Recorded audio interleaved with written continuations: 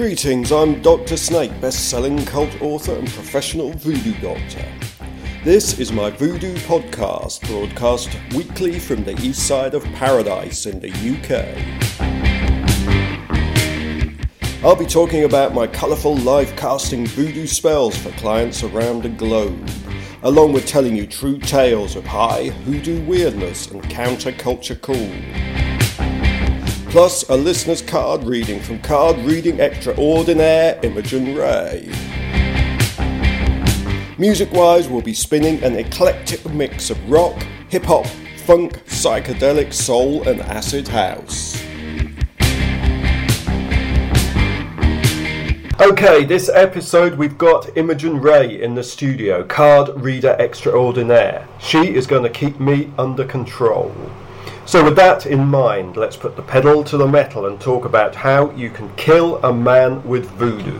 Yes, that's right, the old juju men of Africa, where voodoo originates, did not pull any punches. They had everything in their voodoo arsenal, from love and sex spells to money and gambling spells. And if it came to it, the nuclear strike, death curses. But Doc, a lot of people see this as evil.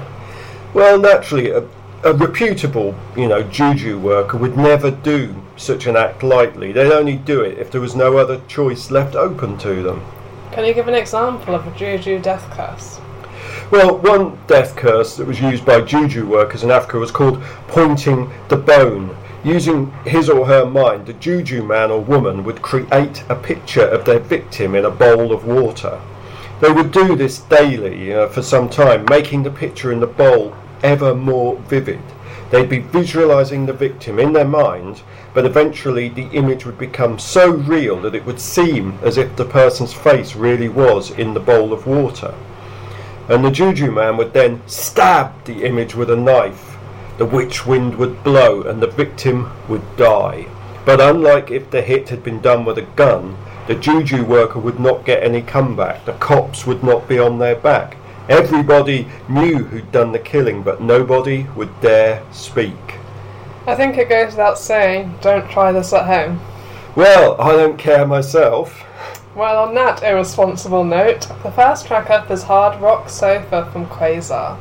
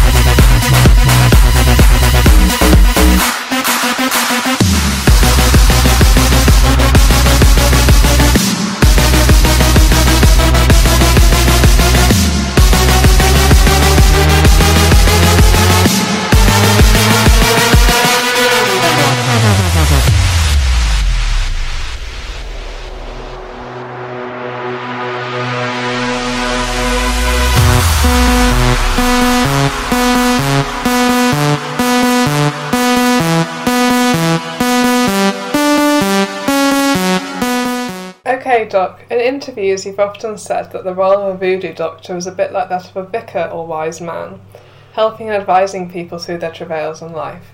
Can you tell listeners a bit about that? Well, it's true in many ways. People need somebody to help them through the difficulties that come up in life, which we all have. And so much of the work of a voodoo doctor is about getting them through and helping them cope. That said, I tend to strongly resist the idea of being a wise man, of any kind, as I'd rather empower people. If people often perceive you as a wise man or shaman, do you get people asking you about the bigger themes in life? Well, I do, yeah. In fact, for some reason or other, people sometimes ask me if there's, if I can tell them, is there life after death? They see you as having profound spiritual knowledge, like a voodoo pope? Yeah. Well, it's a big question, and life after death, and one that preys on many people's minds, and I'm not sure the Pope himself has the answer.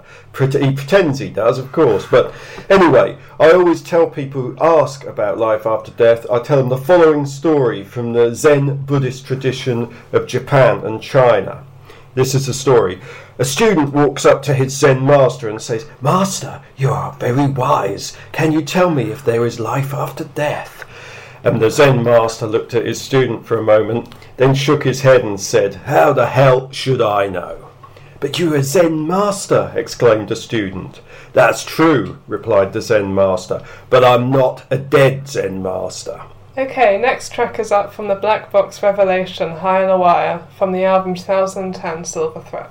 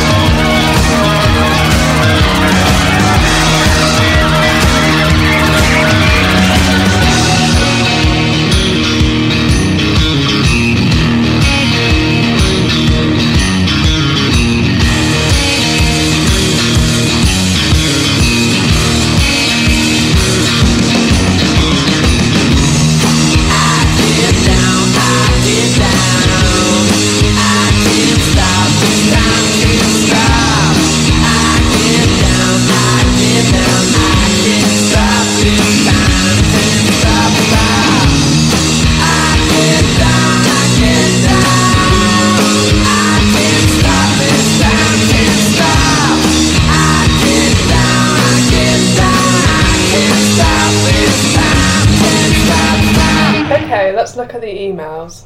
Somebody has written in asking how you became a voodoo man, Doc. Well, it is an unusual career path, me being a white man from London, in the home counties. But anyway, it happened this way. Back when I was 19 or 20, I was playing guitar in bands, doing everything from blues and country to soul and rock. And I was living in a small apartment at the time. And one evening in the mid-1980s, there was a big bang on the door. Boom, boom, boom. I opened it and I was confronted with a big black guy, bald head, wild, colourful clothes. You look cool, he got his shades on. And he said his name was Earl Marlowe and he needed a guitar player. And I'd been recommended to him, actually by a violin player. He plays electric violin.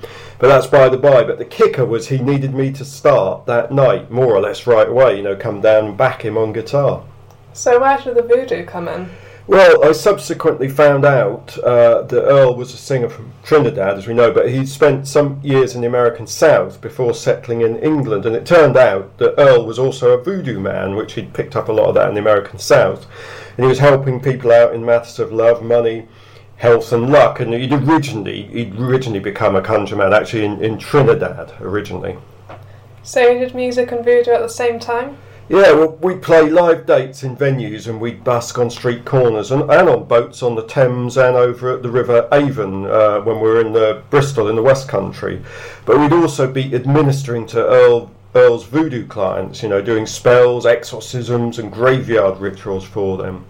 But most of this was for bringing back lost lovers, gaining gambling luck or for improving monetary fortunes. So you became a voodoo man yourself by this chance meeting with Earl Marlowe? Well, that's right, a white guy from London, but it isn't precedented for a white man to be handed down the voodoo conjure mantle. Because, there was even a white sheriff in North Carolina in the USA who doubled as a hoodoo witch doctor. Sheriff by day, witch doctor at night. Plus, there were a number of white voodoo doctors down in old New Orleans and in the southern states generally. Okay, this next track is called Shapeshifter, the Blue Stahli remix, from Celldweller featuring Stars of Beyond.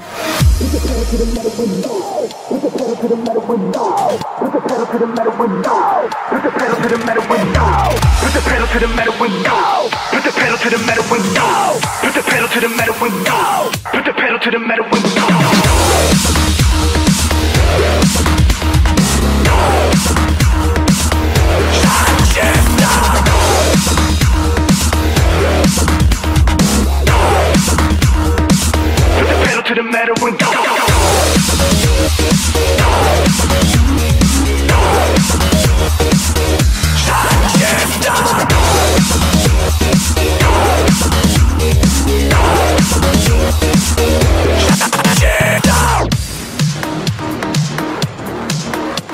You ain't never seen nothing so rugged at 90.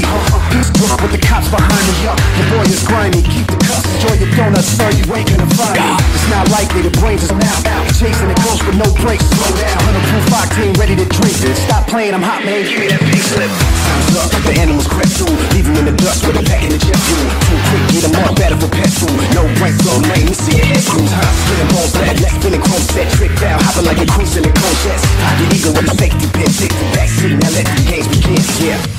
Get ready, get set, let's roll. Burn rubber in a bit of petrol. Red, yellow, hit green and gold. Breathe it slow. We got car keys hooked to remote controls. Hit a button that'll smoke any whip you roll. We got car keys hooked to remote controls. Put the pedal to the metal and go.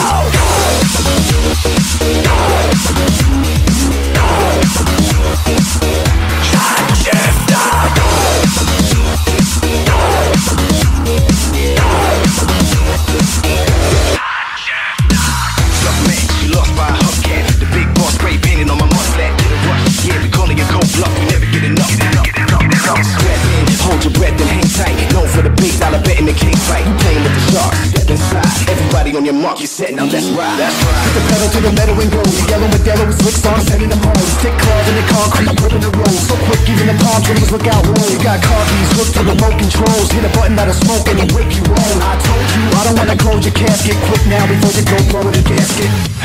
Get ready, get set, let's roll. Burn rubber in a bit of petrol. Red, yellow, hit green and gold. Breathe it slow. We got keys hooked to remote controls. Hit a button that'll smoke any whip you won't.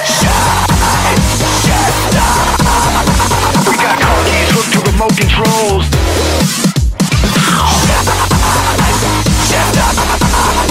We got car keys hooked to remote controls. Hit a button that'll smoke any whip you won't. Put the pedal to the metal and go, go, go, go, go.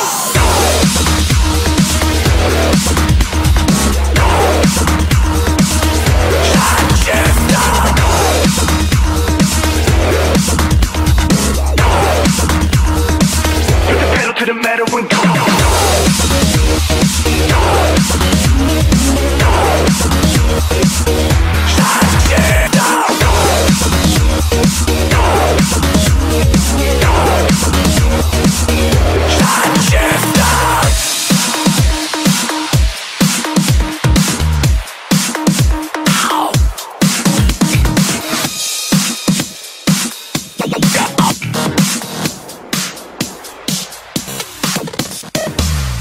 Looking at emails, we've got another question come in.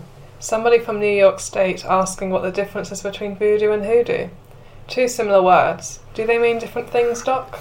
Well, in the end, it's all semantics, wordplay, but yes, they mean different things. Voodoo is a religion which involves the honouring of various gods, spirits and ancestors. It's a spiritist religion with spirit possession at its heart, whereas hoodoo is folk magic, and that involves the casting of spells, mostly for everyday wants, needs and desires. Hoodoo can have religious elements, but doesn't necessarily have to have them. You often say that the old-time hoodoo men and women were Christians. Is that the case? Yes, many old-time hoodoo doctors, and some modern ones too, they were Christians. They'd incorporate the Psalms in their magic, for example. They'd be resolute churchgoers and would be horrified at being described as pagan or anything like that. They would not consider themselves part of the neo-pagan modern witchcraft movement, for example. So they weren't as devilish as they are often painted? Well, I wouldn't go as far as that. Many of the old-time hoodoo doctors liked to work with Old Satan, as they nicknamed the Lord of Darkness. They considered him the brother of conjure doctors, so they'd go to the graveyard or crossroads and conjure up Old Satan. As far as they were concerned, it got things done. It was all about results. It's a far cry from the New Age and neo-pagan movement. Next track is some Ozric Tentacles and Sunhair, a System 7 remix.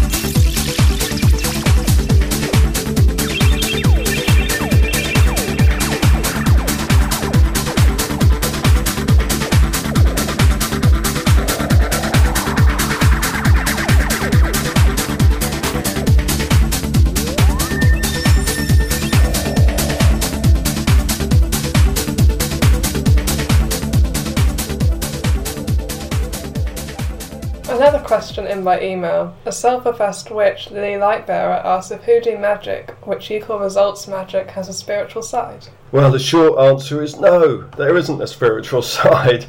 But the old hoodoo doctors, they plied a trade as professional results magicians, and it was all about helping people get more money, sex, return lost lovers, hex wrongdoers, and the focus was on material needs and desires. So there was nothing spiritual about it?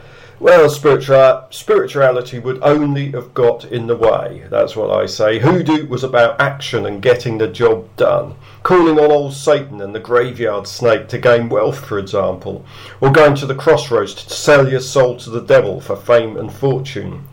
You said earlier that a lot of the old hoodoo doctors are Christians, so how did that come into it? Well, yes, they were, so you could say that the spiritual side was found in the Bible, and, the spiritual side of hoodoo found in the Bible, but the old doctors tended to see Moses as the world's greatest conjurer. They saw him as a magician, and so they found a lot of practical magic in the Bible too. Things like reciting the Psalms was a good way to get money or peace of mind. In the end, hoodoo was all about laying the root, and still is. Next track up is Hawkwind with Motorhead, which became Lemmy's theme tune.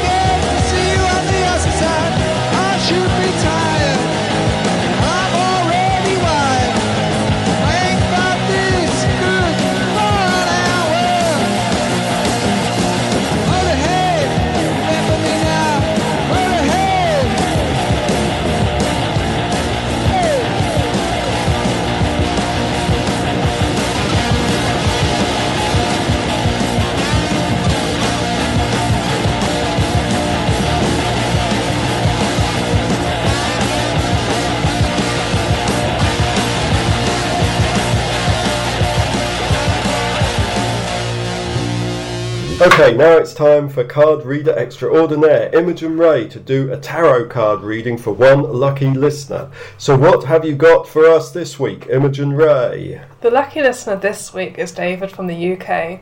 He says he has met you, Dr. Snake, in his dreams quite a lot. Does this mean I should do what I can to get in touch with him and see where it goes from there? Okay, I will now cut the cards on your behalf, David.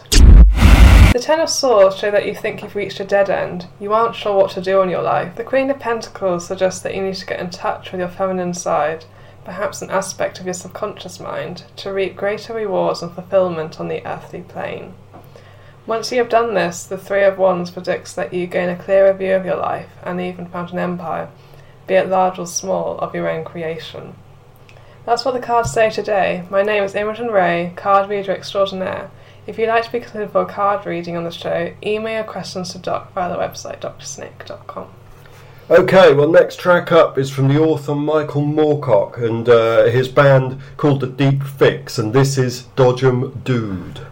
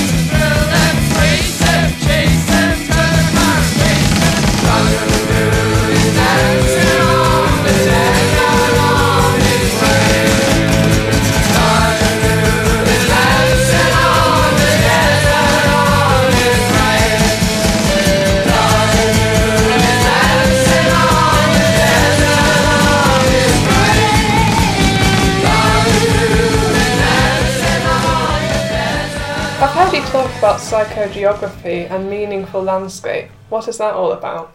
Well, I walk the urban landscape psychogeographically. Each street, each landmark, each building, each statue and all the street furniture has meaning, certainly subconsciously.